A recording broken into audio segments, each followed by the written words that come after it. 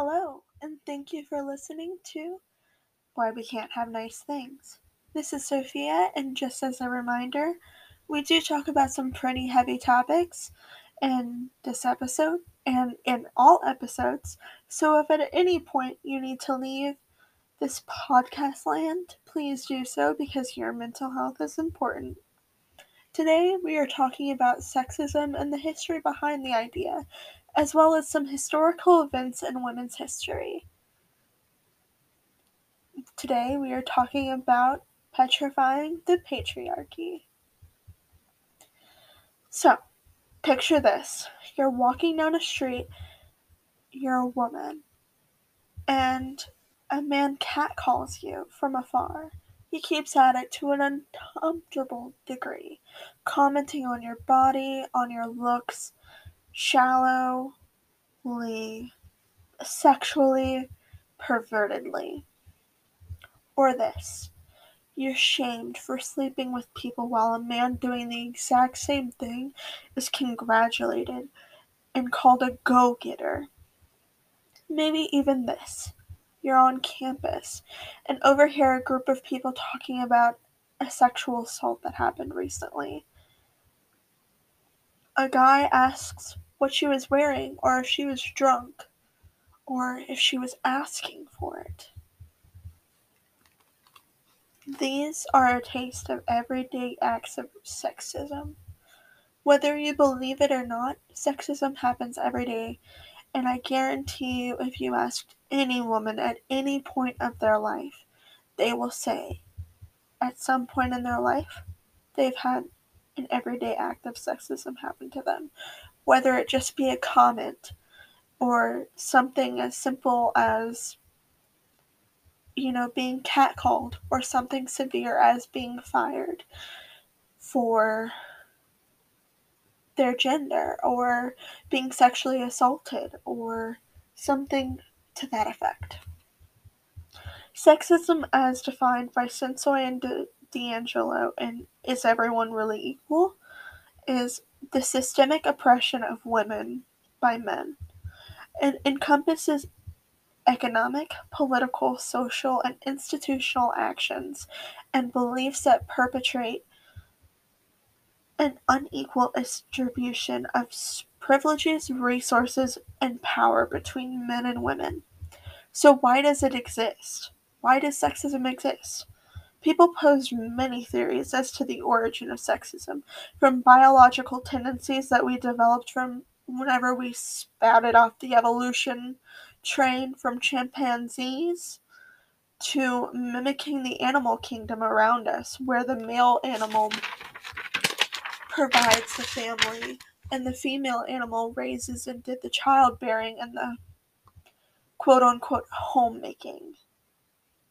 According to one idea, and a major change happened around 12,000 years ago from New Scientist, when nomadic life became a thing of the past for many people and settlers started taking permanent residence, doing agriculture and farming, started raising livestock. They stockpiled these resources that they ultimately felt the need to defend, and rightfully so. And power shifted to males who were physically stronger and were able to protect the resources more efficiently. In order to protect the resources, male family members lived close by, and they would pass any property down to the male side of the next of kins, to achieve a sense of protection for all that was owned and possessed. And that was probably a good idea of the beginning of the patriarchy. So while this was happening, females would start to leave their family to join their husband's family, says Olson and Douglas. As a result of this, giving males an advantage with having familial resources at hand. So here's some sexist history. Don't we just love to hear about sexist history? Aristotle. Yes, that Greek dude. That Greek philosopher dude. His political theory was very misogynistic. In fact, he flat out stated that women were inferior. He he said, and I quote, "The male is by nature superior and the female inferior." He then claimed slaves, women, and animals belong in the category of things to be used. Their usefulness is relational to their function and subordination, and sex. I'm also going to touch on this controversial topic of Christianity. Yes, I'm going to go there. Genesis condemned women to be ruled over by men and to have childbearing pain so severe and to be there for the desires of their husband. And it's controversial because some state it's the reading of Christian symbols making it sexist, not Christianity and the Bible itself. So in the late 19th century, and yes, I know I'm kind of all over the place, but we're going fast forward into some history lessons. um, in the late 19th century, that was when the rise of feminism and existentialism happened. But before that really happened, we had in 1777 all the states in existence at that time passed laws that women were not allowed to vote. In the 1800s, we finally got coeducational studies at college level, and state laws were passed that women could retain their property after marriage. And we did have the first state, Mississippi, to grant the women to hold property with a husband's permission. But look at these numbers. These numbers may seem these years may seem far, far away and far, far in the past, but when you look at it, it's not that long ago. Truly, it's not that long ago. Less than 150 years ago, some of these dates. In 1855, in Missouri versus Celia, a black woman was declared to be property. They have no right to defend themselves against rape from their master. In 1873, in Broadwell versus Illinois, the U.S. Supreme Court ruled that a state can take away married women's rights to practice law if they want to. And in 1875, Minor versus Habersat, the U.S. Supreme Court stated that a state can prohibit a woman from voting as they are a special category of non-voting citizens.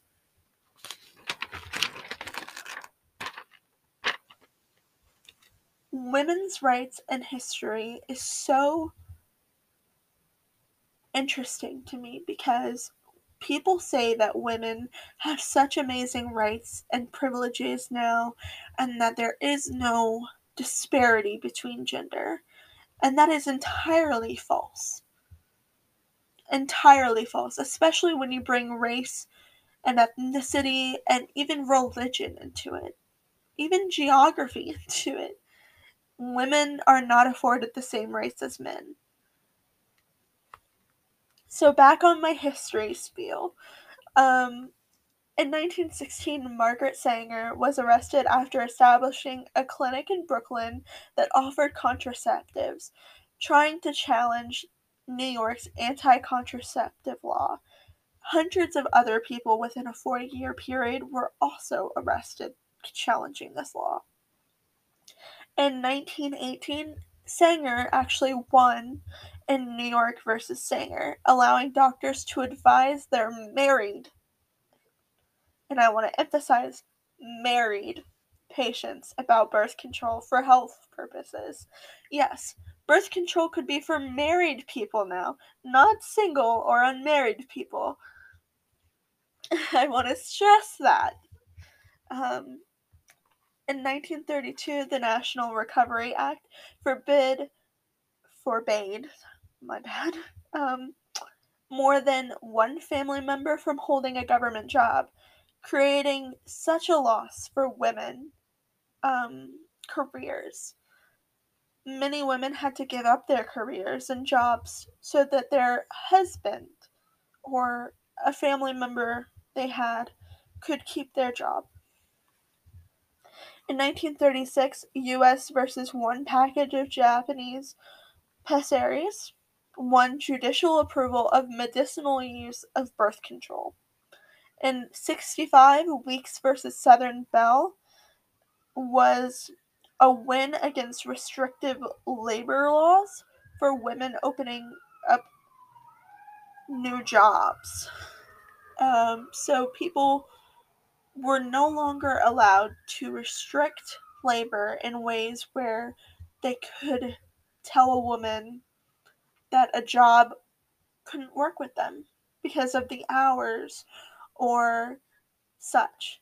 Now that these labor laws were lifted, many job opportunities happened in many different career fields that women could apply to, not necessarily that they got in every field, because sexism was still thriving in the 60s.